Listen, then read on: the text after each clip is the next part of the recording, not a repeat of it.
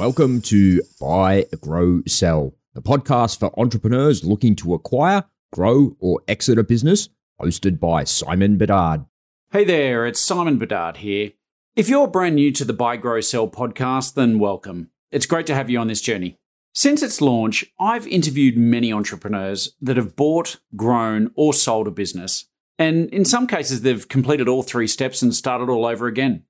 Our goal is to share the stories of business owners that have traveled at least part of this cycle so that we can learn from their experience. Whether it's the dizzying heights of success or the hard lessons learned through adversity, we get to the heart of what drives success and how to apply these lessons on your journey.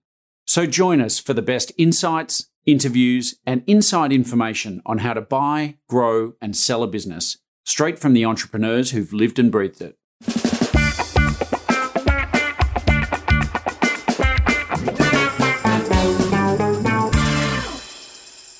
If you'd like to know what it takes to grow a business from zero to over 25 million in revenue before selling to a listed entity, then this episode is for you. My next guest is Wally Akacha, and he joined TSI Pipe Tech as their operations manager. Now, he was their first employee, and he grew through that business into the GM role and eventually the managing director role, at which point he took some equity. Now, Wally oversaw some massive growth in that business, and by the time they eventually sold to Downer EDI, they had about 180 employees.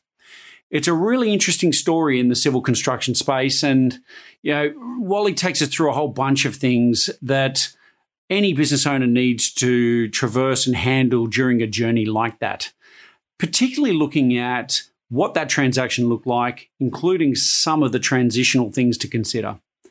So if you're interested in businesses that have gone along that journey, if you are in the civil space, this episode is definitely going to have some great insights for you.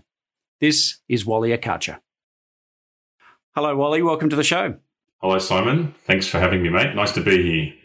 My absolute pleasure, mate. I'm very excited to hear your story and talk a little bit about what you do these days and who you help and all that good stuff. But mate, maybe to kick things off, maybe you could just give us a little overview of your background and sort of what led you to the business we're going to chat about. Yeah, thanks, Simon. So my background is in civil engineering, civil structural engineering. I grew up sort of being really interested in excavators and bulldozers and that sort of thing, and it kind of took me into a civil engineering degree where I kind of thought I'd be out in the field watching those things operate for a living, and it was really something that I think back now, and I'm pretty sure I had made that decision when I was about 5 to do that. Went through school, got the marks that I needed, and was lucky enough to go to the University of Technology in Sydney and did a degree there. So, yeah, I started kind of my career off as a civil structural engineer, and that kind of led me to becoming part of that industry for the first few years of my career. So in my early 20s, I bounced around a few different companies, learned the trade. Not so much engineering, more project management is what I got into. And just learning about how to, how projects work and all of the commercial drivers in through all of that, mate. So, yeah, that was the start of my career. I'm going to go out on a limb here and say that I reckon you must have had a few Tonka trucks as a kid. I had a few, and I had one that my grandparents had kept for me until I was about 25 years old. I only wish that I'd kept it long enough for my son to play with it. But I had a fair few of them, absolutely, Simon. Mate, they're great toys. I still remember buying them for my boys, and we bought them they both had the big dump trucks, and they were metal and hardcore, and mate, they used to run up and down our corridor pushing them, and of course we had those tiles that were a little bit rough, and so as they'd slam the truck sideways to skid and everything else, after doing that for about 5 years, eventually those wheels started to wear down a little bit. But I'm like, anything that can last 5 years with that kind of punishment is clearly a quality, well-made product. Simon, that's a very good utilisation rate and a great amount of time to get out of the Tonka trucks, mate. I'd be happy with that as a business owner, actually. Totally. I bet you my kids have a better retention or better strike rate on their tyres than they do out in the mines anyway. That's probably right, mate. That's probably right. No, they're it's good. It's good to sort of start like that, mate, and develop a passion for something. It's a real nice thing. Yeah, I think that's really interesting what you're saying about knowing it from the age of 5, though, because I've seen and met lots of people who were just so crystal clear from a young age about what they were passionate about. And then, to be honest, there's people like me who I just had no bloody idea what I wanted to do when I grew up. And you know, and I was kind of chuckling to people saying that. I was still saying that in my 30s, I reckon. You know, and I did stuff and I had a career and I was focused and I worked my guts out on various things, but probably until I started doing what I was doing now, I wasn't truly 100% passionate knowing I was doing the right work. So, mate, I don't know, did it dawn on you when you were 5 or was it just this overwhelming passion for seeing these trucks and stuff like that? I remember standing on the balcony with my granddad and there was a construction site across the road from his unit. And we'd stand there for hours just watching these trucks, you know, load and dump and all of this sort of stuff. And I remember my granddad telling me that he, you know, first thing I'd want to do when I wake up in the morning is watch those trucks operate. And, you know, I'd be out on the balcony for as long as possible. You know, I really think back now to my upbringing and, you know, every time I thought about anything I was going to do after school, there was never a question. I don't even think there was, you know, any other consideration given to any other career aside from being able to witness these trucks up close and personally. Yeah, nice. Tell me, I mean, recall what you can anyway, but when you were going through school and high school so did you continually have that clarity through high school and going into uni? I had clarity in terms of what I enjoyed doing and what I didn't enjoy doing. And that was, so, you know, I was very focused and strong in the area of maths and in the area of physics and in the areas of engineering. Sort of engineering science back then was a subject that I did, and it was kind of, I guess, and it's going to sound really corny here, but it was kind of the perfect alignment of passion and ability. I found maths, physics, engineering science quite easy, to tell you the truth. And when I say easy, I don't mean, you know, I nailed every single test I ever did. But if I focused, you know, well enough on something, I got it pretty quickly. And so I kind of thought, well, civil engineering, you know, takes what I really enjoy doing from a personal perspective, combines it with a skill set that I've been able to develop quite naturally. And I thought, you know what, there's not a great deal of thinking. It's a bit of a no-brainer here as to what I'm doing after school. Yeah. No, that's awesome. It's, as I said before, I mean, I think I kind of looked at mates who had either that clarity or they just knew they were going into the family business. And so you'd ask them what they're doing. They're like, oh, it's just done. This is easy, you know? And I was like, wow, like I was sort of somewhat envious because they just didn't seemed to have the burden that I had of not knowing what to do with my life. And I went off and studied business and I did stuff, but I just no idea really. And yeah, I just always found that to be quite a weight on my shoulders. So that's awesome. Simon, I think it's a bit of a, you know, it's a tough question to ask a teenager going through school. You know, what do you want to do? What do you know, what's your plans post school? And it's a question that I don't think many should be forced to answer. You know, things change, you develop, you know, your passion develops as well through school, post school.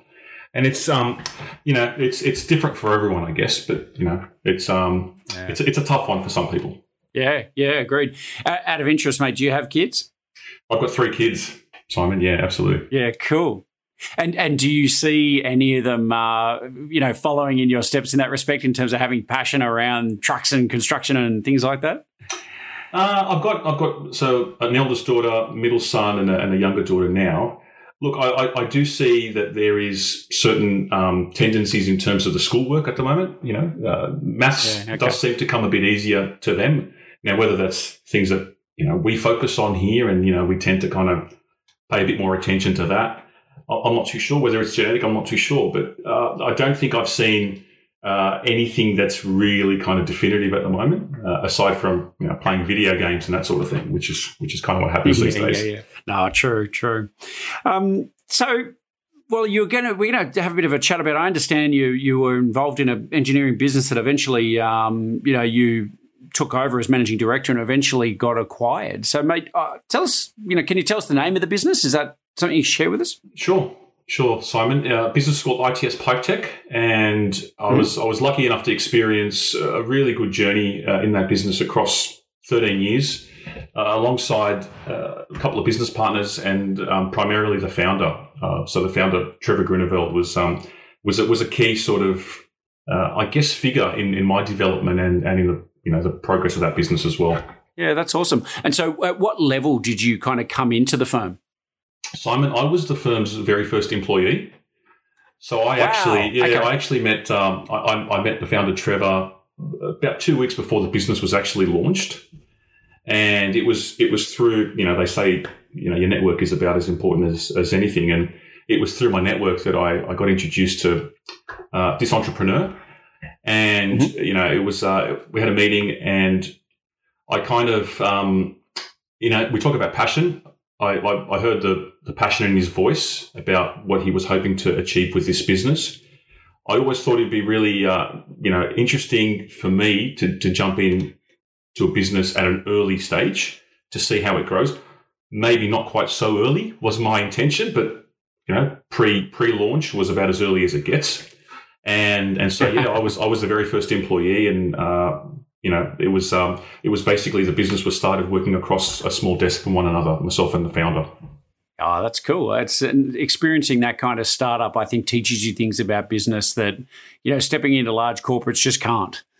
That's exactly right. You go from quoting and invoicing right through the whole kind of, the whole organization. And it does teach you a lot, and it kind of gives you a certain level of empathy and a certain level of understanding of everyone's role, having performed that role.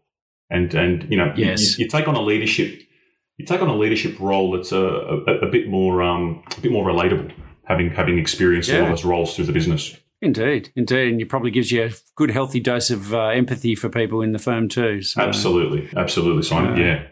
Nice. And so when you started, did you start as a shareholder as well, or were you just an employee? Or no, Simon, I was just an employee at the time, and there was no sort of, at the time, promises were not made around shareholding. It was purely join as an employee and kind of let's just see how the relationship evolves and the relationship works.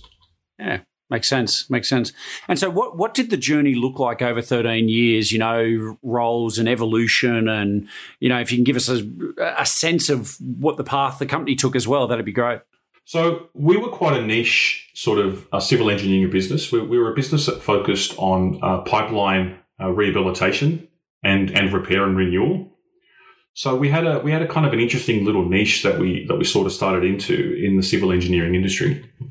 And the business, we looked at providing basically government authorities and asset owners with technologies that were somewhat more sustainable than your traditional dig and replace methods. And so it was fascinating to be part of a business that was not only operating in an industry that I somewhat knew well at the time, but it was providing some innovative technologies. And so it gave me the ability to take what I knew from engineering and combine it with a lot of business principles around launching products, around marketing, around sales. It wasn't just a situation where our business was rolling up and tendering for projects. Sometimes we had to create our own market, Simon. And that kind of teaches you a lot more than just your traditional sort of tender win sort of scenario that some civil engineering / construction companies operate in. So my role initially was in the quoting and invoicing, the admin part of the business, and my role evolved as the business grew, as we brought people in to perform roles on projects. My role went from doing the work to managing the work and leading teams, and that's where I started to develop a whole set of other skills around leadership that were not so much engineering. Yeah. Yeah. So was that your first sort of foray into leadership, or had you had sort of different kind of roles before that had maybe prepared you for it? I'd had a few roles in previous businesses that I had worked in where I was a project engineer on some sites, and depending on the size of the business, a project engineer on construction sites could have 3 or 4 direct reports, and then about 10, 15 indirect reports. So I'd had a few tastes of leadership on a smaller scale, and that really kind of made me feel that I enjoyed the responsibility of leading a team. I enjoyed the feeling of results being somewhat attributed to my leadership. So I'd had a little bit of a taste of it, and I kind of wanted a bit more as the business kept on growing. Yeah, that's awesome. I so often see people sort of thrust into leadership sometimes, and it's sometimes it's a bit of a sink or swim scenario. But it's I think it's people learn a lot about themselves when they suddenly have to lead other people. Simon, I learned a lot about myself, mate. For those 12 to 13 years, I learned a lot about how to lead a team, but I learned a lot about myself as well, mate. Absolutely. Yeah, I can imagine. So can you tell us a little bit about, or give us a sense of the business? And okay, so in this niche space, I don't know, but I'm randomly guessing here that I imagine you dealt with big water utilities or something. You say pipes, I think of Sydney Water or someone like that. Yep, but that sort of stuff. So what did the journey look like over 13 years? Did the business, was it growing? Was it, can you give us a sense of what the company, how big it was? I don't know if you can give us some sort of idea of that, but. Yeah, sure, Simon. So we started off with a couple of crews working on some projects for Sydney Water. And Sydney Water was one of our biggest clients all through the business. Sydney Water was an interesting, case study in how we had to manage a bit of sort of revenue risk with Sydney Water through the business, because our revenue was so heavily focused on Sydney Water that at various times in the business we had to take some steps to de-risk some of that. But we can get to that a bit later on. Our journey started off with a couple of crews turning over, I think just a tad under 5 million in the first sort of couple of years, and over sort of the next 10 to sort of 12 years, we grew at a rate of around about 32% compounded every year in terms of revenue. Now we had some years where we jumped quite considerably. We had a couple of other years where we plateaued in our revenue, and business. There's steps in businesses where revenue jumps up. You've got to sort of bring your costs up. Bring people in, bring the resources in to actually start delivering some of that work, and then you go again. And so being a business that relied upon projects, we were always tendering, we were always creating that sort of opportunity for ourselves, and then tendering, and then kind of having to basically bring in the resources to deliver that work. Yeah, that's interesting.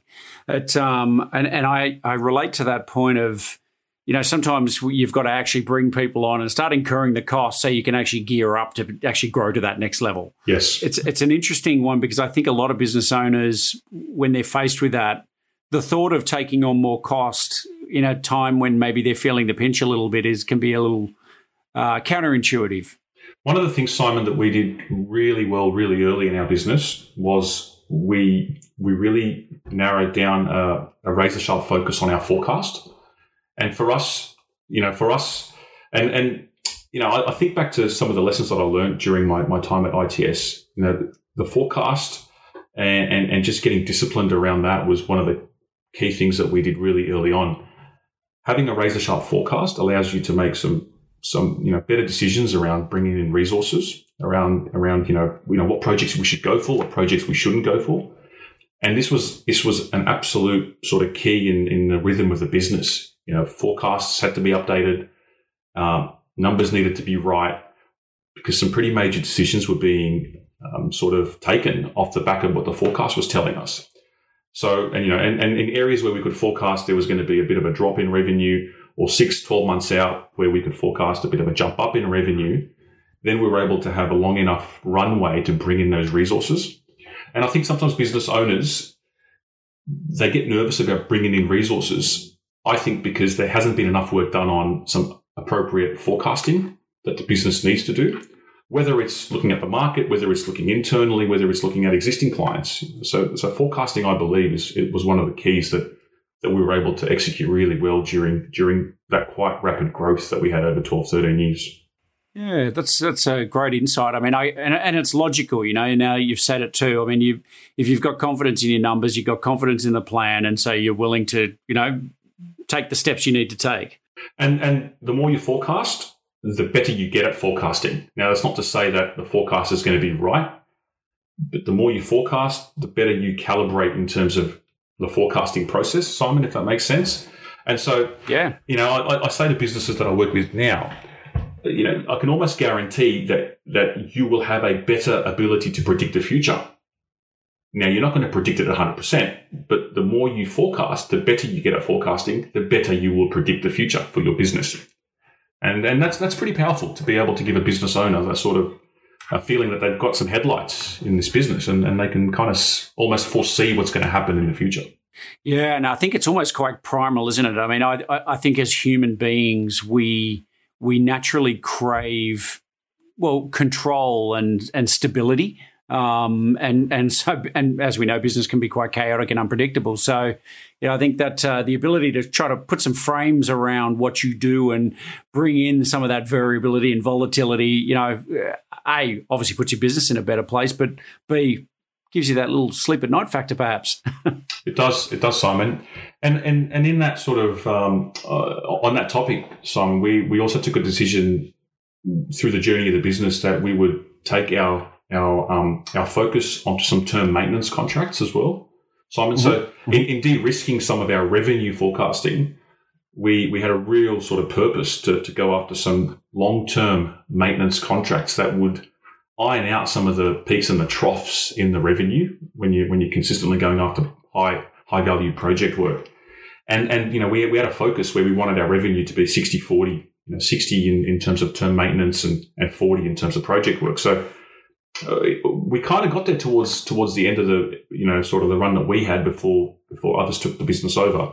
But there was purpose about that because we wanted to really de-risk our ability to make some decisions going forward. Yeah, that's really interesting.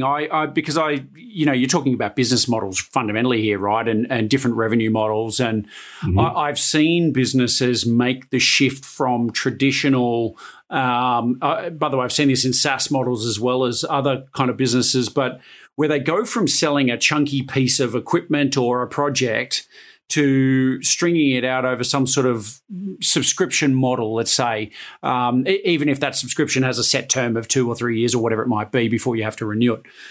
And I've found with certain businesses, when they try to make that shift, for the first year, it can actually have a real impact on cash flow, because you're switching from this, we got this nice big lumpy thing up front to actually we're not going to get that money for some time. So on paper, profitable, but cash flow can be squeezed. I mean, I don't know if you've got any thoughts around that, but I sort of one of the things I've seen. Simon, I do absolutely, mate. I do, because some of these contracts that we were sort of going for were 5-10 year contracts that had quite a significant upfront setup fee.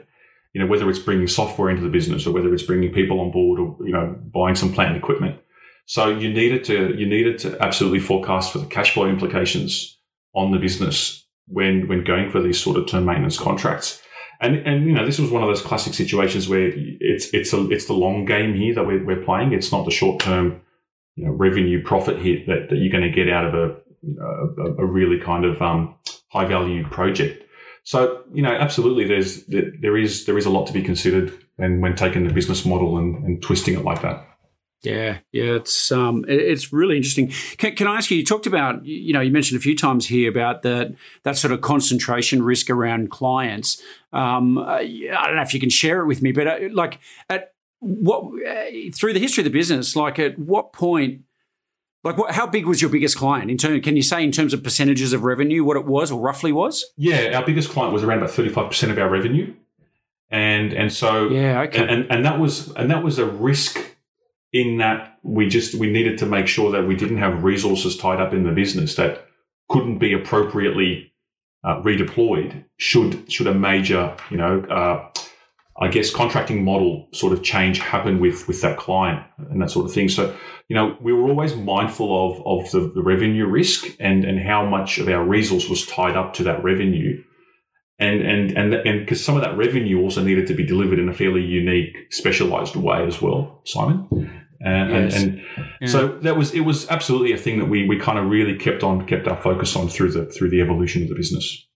Yeah, that's great, because I mean, I get a sense that this was really very much on the dashboard for you guys, and you were clearly monitoring it and stuff. It's an area that I seem to talk a lot about with people, because having guided a number of clients through transactions, we're always sort of saying buyers are buying your future stream of profit, and what they then do is start discounting value based on risk. So if they see concentration risk with a supplier or a customer, or sometimes even employees, you can get pinged in your valuation for that. And one of the natural questions I get a lot is, well, how high is too high for my biggest client? And a kind of a general rule, and I guess I want to bounce this off you to see, get your feedback on this, and maybe even understand what it was like when you finally did hit your transaction. But I was sort of saying to people that about 15% for your largest client is over 15%, you start to see a bit of a red flag. It's not necessarily a massive drama, but sure. Hit 15 and more, okay, it's on the radar, we're looking at it. By the time you start getting to about 25, there's kind of a bit of a red flashing light now. And, if you're getting over 35 and 50 and whatever, well, there's alarms going off and, air raid sirens. So I'm just interested, did you guys have a target for that? And what was it like by the time you finally got to actually selling the business? Simon, we didn't have a target in terms of a client, because we focused more so on the contracts that we had with that client. And so the duration of the contract and the value of the contract to us was a bit more important than the fact that it was with client A, B, or C. Now, gotcha. In the world of construction, and term maintenance contracts in particular, you generally had you had performance clauses, of course, and assuming you did everything correctly from a health, safety, environment, and quality perspective, you had a tenure that you could predict and forecast a contract to go for. And so for us, it was more about, at which point down the track are we going to have these contracts up for renewal? And at which point down the track will we have a situation where there's going to be a couple of renewals going on at the same time? And so that's why we were a bit more comfortable with that sort of weighting of around about 30 to 35%, because there was at no point, where we're going to have that 35% up for renewal at the same time. So Gotcha. Really, when I think back now, at any given moment, we may have had at most around about 10% up for renewal at any given point. So, and at the end of the business, to answer the second part of the question, at the end of the business, I think we still had around about 35% concentration with Sydney Water at the time the business was sold. But I guess the buyer was quite comfortable in that there was still quite a tenure to go. There was a minimum 2 to 3 years to go on those contracts, which was long enough for the purchaser to take what we had, grow it, expand on it, and actually then go in and renew things going forward, which incidentally they have renewed, which was an outstanding achievement for them post sale. Oh, that's cool. Yeah, and I think it's worth pointing out too, just for those listening who may end up in a transaction at some point, I mean, there is concentration risk as a factor in your business. But if you, and I'm just going to use some nice simple math for my brain here, but if your business turns over 10 million and your acquirer turns over 100 million or 500 million, your 10 million that might be highly concentrated, once it goes into the revenue bucket of their business, actually just that concentration disappears. It does, yes. And so the acquirer is looking at the profit that you're making out of that revenue, and how well can they predict that profit is going to come in, and for how long before they need to really get in and start working the business.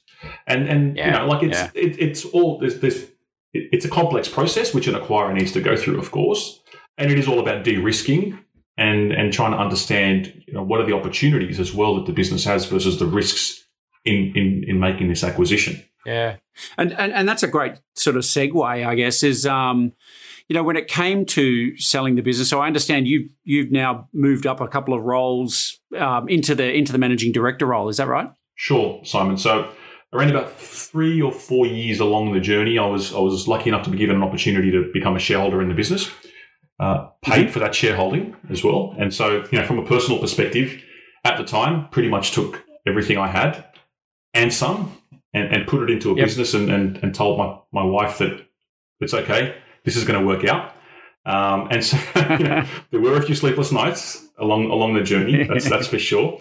But yeah, so was lucky enough to be given an opportunity to buy into the business, bought into the business, and then joined the directors in the business. At the time, I was general manager of the business as well, and then eventually worked my way up into becoming a managing director. Yeah, that's cool. Out of interest, so that whole little experience there, did you approach the current ownership and say, I'm interested in buying in, or did they come to you and say, we've got an idea? How did that kind of discussion evolve? Well, after the ownership got a taste of who I was as an individual, and this is the important point here as well, Simon, is you got to go in and you got to prove your worth as an individual in any business, really, in any role. Before you ask for anything, you got to prove your worth in the roles and the positions that the business has given you. And so, having kind of undertaken my roles quite successfully as the business was growing. The ownership structure at the time, identifying who I was, what made me tick, my values, my behaviors, me approaching and me pushing a conversation around ownership was easier because of what they had already learned about me as an individual. So absolutely, I pushed. And I remember thinking at the time that because I was there from day one, and this is now 5 years into the business, and, we had about 60 employees, and I pretty much employed nearly every single one of those people. I felt absolutely engaged to the business like any other owner would. It's just that I didn't have that kind of that shareholding, which I felt I needed to really kind of take my engagement to the next level. So yes, I did approach, and yes, I kind of made my position well known around how keen I was to become an owner of the business. And I guess looking back now at the time, you've got an incredibly engaged employee who wants to go that next level, wants to put their money into the business. There's not many other signs that I could have given at the time, and so it was thankfully well received. Yeah, and as I guess as a business owner, I mean, geez, you couldn't get more of a compliment than one of your own team members saying, I'm willing to put my own money into this. I believe in it so much and I'm so dedicated. So, I think they're probably pretty lucky to have you too, Wally. So, no, thank you, mate. I appreciate that. No, look, it was, at the time, it was kind of it was the right time and the right place for both parties, myself and the business. Yeah. Oh, that's awesome. When you joined, so a couple of little technical kind of questions, if I could, is sure. Did you guys have a shareholders agreement when you came in?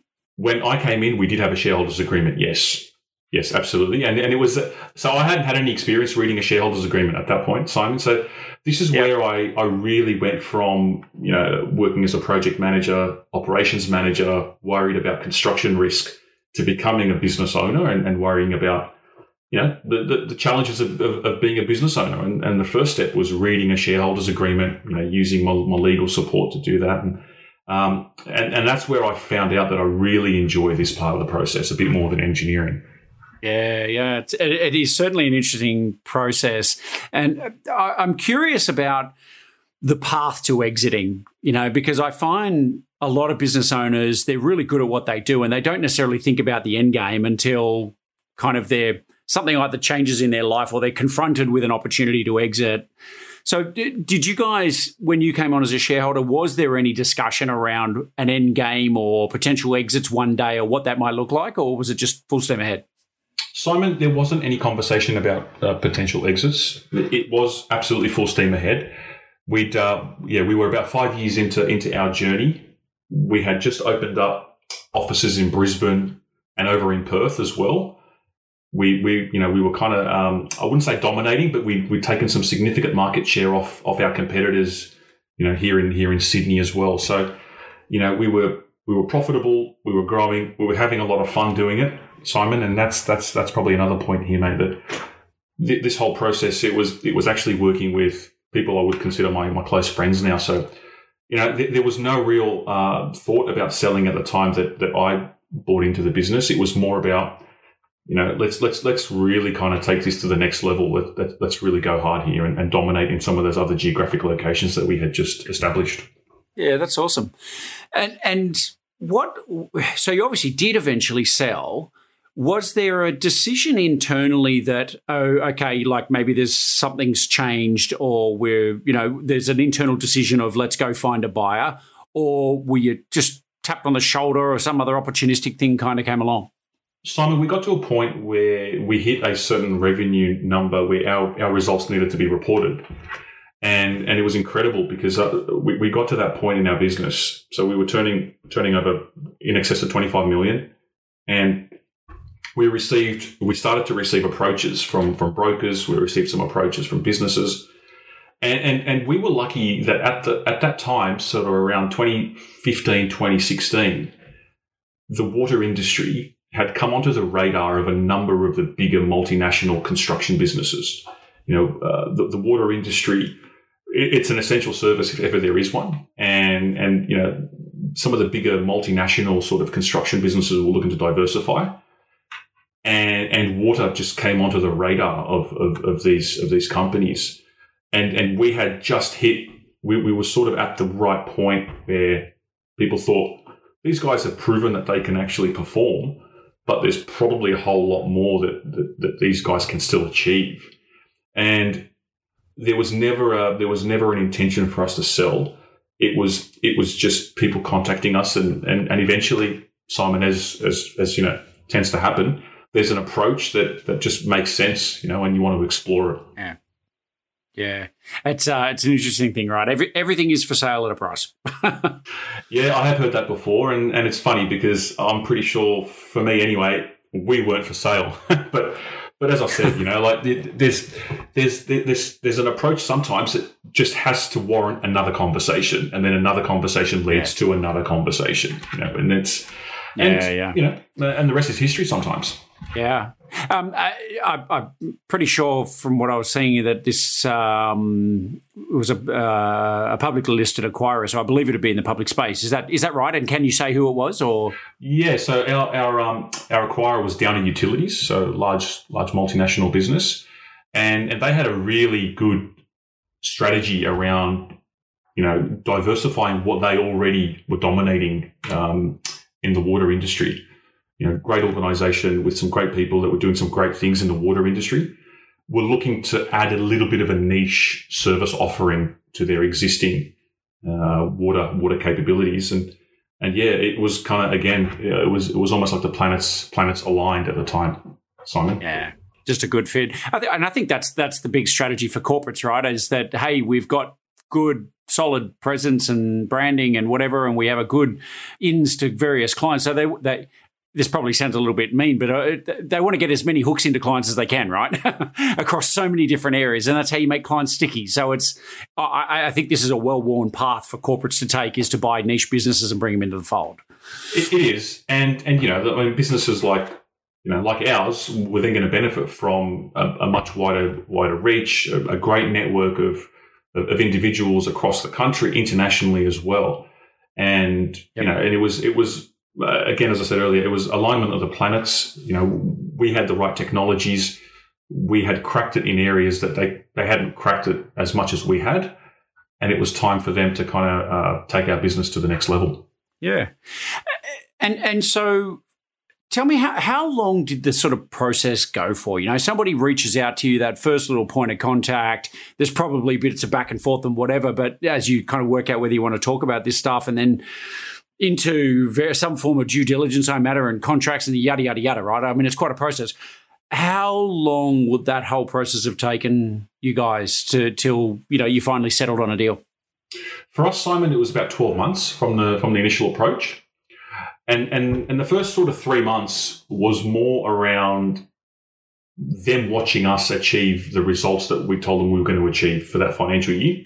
So the first approach would have been around about March of that financial year, and we sat down and we told them that we're predicting this sort of outcome for this financial year for our business. It was a scenario where they were very happy for us to go and deliver what we thought we were going to deliver.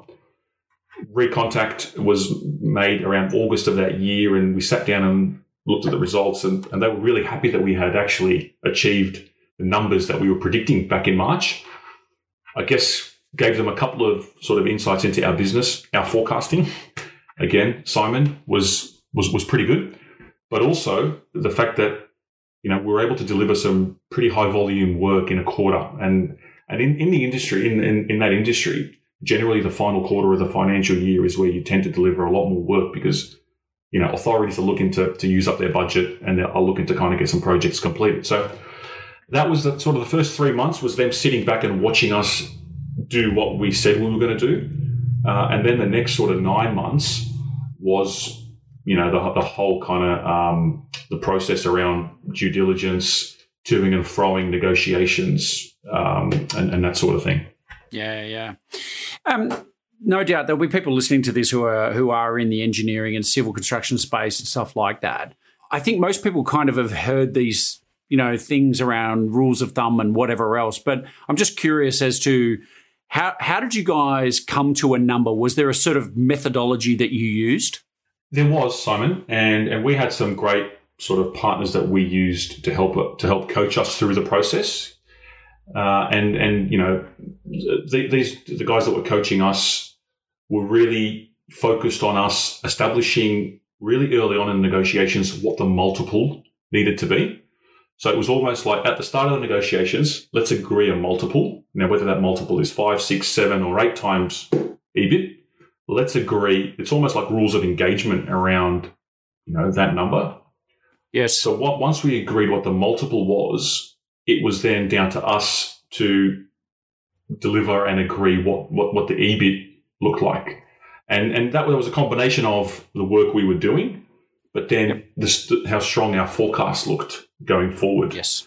And so it was almost a 2-step process in agreeing the multiple and then agreeing the number. And then at the end of it, it was just the multiple times the number that we were delivering at the time. I really like what you've just described there because, and whether you use EBIT or EBITDA, whatever the multiple, whatever you're multiplying is fine, but and will be relevant to the individual business. But I think if you can agree on what the multiple is, the final valuation is just the number, right? Like it's not an emotional thing. It's whatever we produced times the agreed number. And exactly so right. There's the potential to hose down potential disagreements. That's right, Simon. And the only kind of, and it's not even disagreements at that point of the conversation. It's more just ironing out the bugs.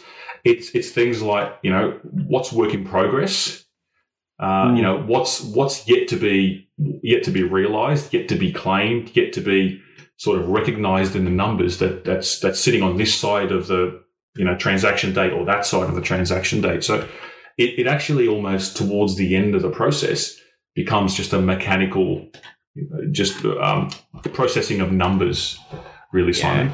Yeah. And the other experience that I had through this as well is that in that period, you know, there's meetings taking place and you're still kind of working out, you know, who the other party is and you're building relationships as well. And so you get to the end point of this sort of 12-month process. And I've got to say, for me, that particular day, it was incredibly rewarding, but it was almost like a bit of an anticlimax as well, because you just go, oh, wow, okay, so there it is. 12 months worth of work that's kind of, but you know, it's because the hard work's already been done, Simon. That's the thing. Yeah. And I honestly think that reaction you've had is the sign of a well-run process. It was definitely I look back now and I think about it, and it was definitely, you know, that was the reaction I had, but leading up to it, there was some pretty stressful meetings. Put it that way, Simon. Yeah, I can imagine. I mean, no transaction is ever just sails through and everybody gets what they want. In fact, by the definition of how deals get done, nobody ever gets everything they want. Otherwise, it's probably not been a great sort of deal and negotiation. Yeah. You know, one person gets everything they want, the other, it's usually at the expense of somebody else, and so that's not a great outcome. Simon, it was an interesting process to go through, and one of the things that I also kind of had to deal with through the process is you almost have to lead a double life to a certain degree through that process, because there's, you know, as the managing director and part of the ownership team of a business, there's things that are happening that you can't quite reveal to your leadership team, to the rest of the business, because they may or may not eventuate. You can't afford people to become distracted with certain other things. And so, our business, we ran it in a very open and honest and transparent way. And I really struggled for a few of those months to almost lead this double life where I was leaving the office to go to meetings, but I wasn't really sort of revealing 100% what was happening at those meetings.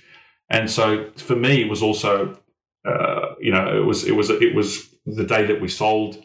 It was all right, now I can kind of really open up about what's been going on and sort of, I guess come clean, if that makes sense, and communicate with the rest of the business. No, look, I think that's a really, thank you for sharing that. I think it's one of those things, it's one of those scenarios that business owners tend to face, is that sense of feeling alone. I can't actually tell anybody, or very few people I can actually tell the whole story to. And that can make people feel lonely and nervous and, all sorts of things. So, Simon, that's some of the work I do now, actually, mate, in my life post ITS Pipe Tech, where leading businesses can be quite a lonely process. There's no doubt about that. Going through an acquisition can take it to the next level, because there's often nearly everything at stake for a business owner. You've poured your blood, sweat, and tears into a business. And so it can be a very lonely place. It can be. I was lucky enough to experience that process with a couple of co-owners at the time, and so it wasn't quite as lonely for me. But it can be very lonely, mate. It's a great point that you make. Yeah, that's interesting, and I want to get to what you're doing these days, because I can imagine it's going to be interesting and informed by all this experience. Just to finish up on your transaction, did you or any of your other business partners have to hang around after the transaction was done? Simon, I agreed to hang around. Yes, absolutely. And so my main focus of taking the team into Downer Utilities was transitioning my team into the much bigger team that we were now working within. People finding their roles within the bigger team, and helping, because opportunities were presented for members of ITS that weren't there previously. When we sold our business, we had around about 180 people working for us. And so now they were part of a team of 36,000. So as you could imagine, Simon, there was opportunities that would be presented to members of our team. So I absolutely stuck around. I was lucky enough to be sort of given, some responsibility within Downer. I was very lucky enough to be working with some great executives in there in transitioning my business into their wider business for the first year. So yeah, absolutely. I did get to experience, transitioning my business into that organization. And I think, just to reiterate, I think that's a really good point for other business owners to keep in mind here, because many do worry about their employees and what will happen to them, and they want to see them looked after. But your point you just made there is that when you're selling to these larger organizations, there can be huge upside opportunity for employees that you can't necessarily define during the process, but by sheer virtue of the size of this business means those opportunities are there and often made available, right? 100%, Simon. And I've actually been incredibly proud of a few individuals that I've been really keen on just observing how their careers have developed within Downer. Yeah. There's a few that have really flourished, and it really makes me kind of really proud to see them flourish within that organisation.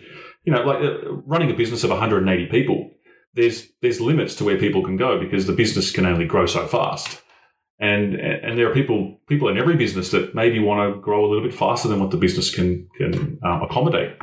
So taking a business like ours into a much larger organisation absolutely gave those that were a bit more ambitious an opportunity to stand up and look around and really kind of define where they wanted to go.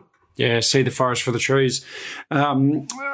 Curious, Wally, what were there any? Are there any tips or kind of advice you'd give business owners who are going through this or expecting to go through this around transition? Sometimes transitions, they can have their challenges as well, right? So, did you experience any challenges, or were there any things that you in hindsight you go, hey, you know what, we could probably do this better, or I would probably ask more questions about that, or, stuff like that around transitioning? Yeah, look, transitioning was an interesting a process. I probably was a little bit naive in where I thought, we were able to take certain members of my team into the bigger organization within Downer. I also was probably a little bit naive, not knowing what they had as well in terms of their, support services, what they had in terms of their team. And so, there's got to be an element of, you're going to stand back and just take some consideration around what will the other acquirer bring to my business? And you've got to kind of take your team through that process with some curiosity as opposed to any nervousness. It's almost like, come on, guys, let's just be curious about what that new world could look like. Let's not be too nervous. Let's not be too, apprehensive about what's going to happen. Let's just stay curious because there will be opportunities for members of my team. So Simon, if I was to look back now, I probably could have been a bit more curious with members of my team around what the future could look like. Because there were a few people in my team that just said to me right from the outset that, Wally, we joined this business because of ABC. That's now going to change. So we respectfully, we're probably going to see ourselves sort of into a new journey. And so maybe that's probably an area that I reflect on now that I could have probably been encouraged a bit more curiosity going forward. Yeah. I think that's a really great bit of advice. That's, and I've seen a similar thing where people have kind of almost thrown the gauntlet down. Right, well, I joined for this as well and I'm out. If you're this is, it's like, hang on a minute, you actually have not, you're making assumptions about what it's like over there and you haven't looked yet. Yeah, absolutely. And coming into an organisation as big as Downer with about 180 of your friends, I looked at it that way. It's actually quite, it's quite comforting to be able to just come in and have a look around and just observe as opposed to quickly jump on some final decisions.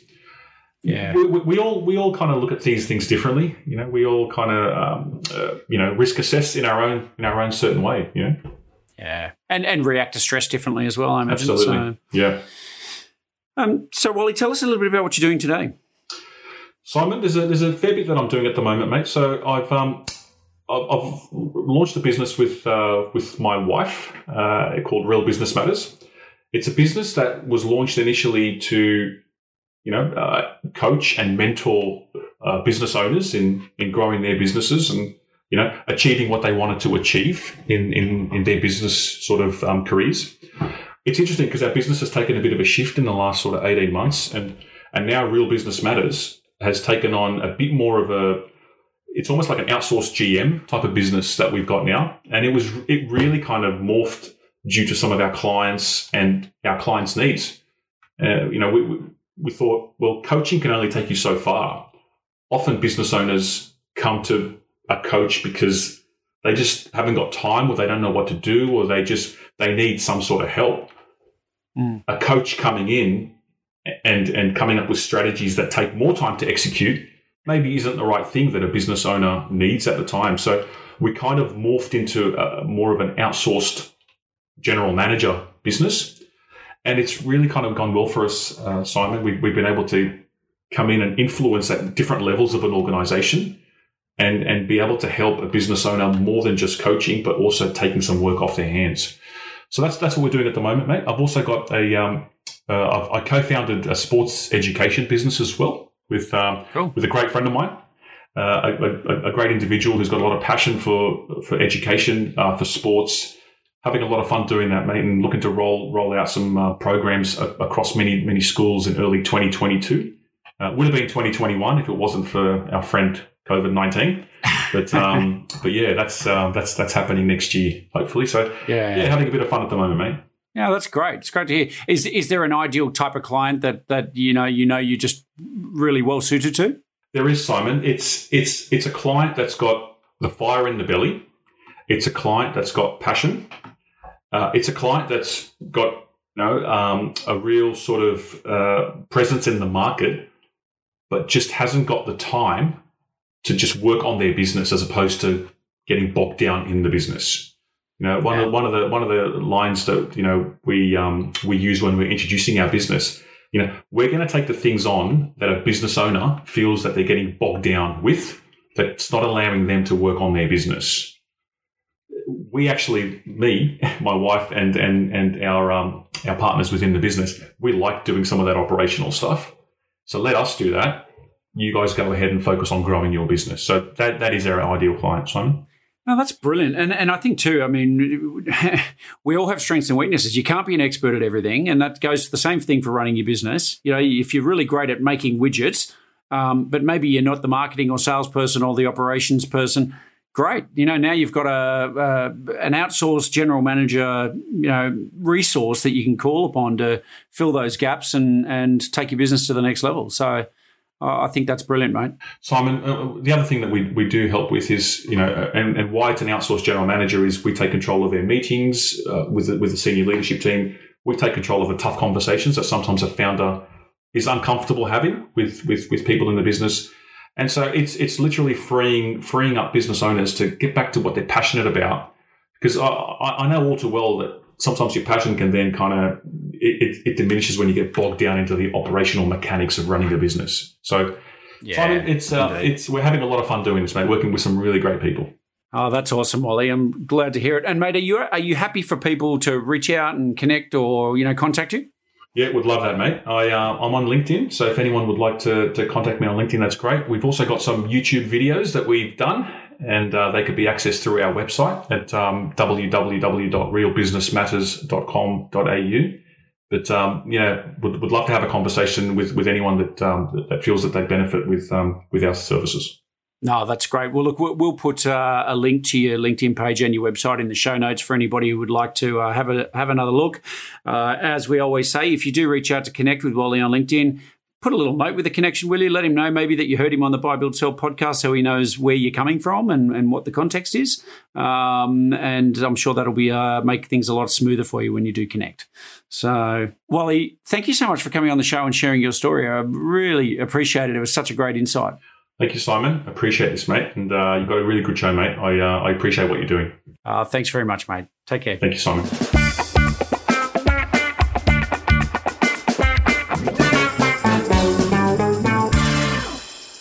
The ultimate freedom is to own a company that is valuable, scalable, and saleable. Find out how you score on the 8 factors that drive company value by completing the Value Builder questionnaire.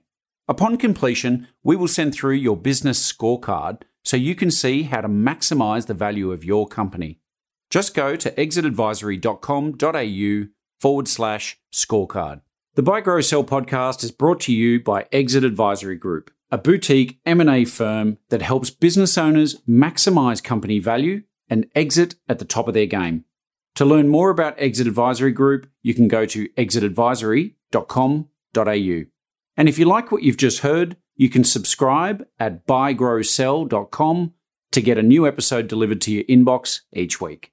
Thank you for listening to the Buy, Grow, Sell podcast with Simon Bedard. For complete show notes with links to additional resources, visit buygrowsell.com/episodes. Simon is the founder and CEO of Exit Advisory Group, and you can follow him on LinkedIn.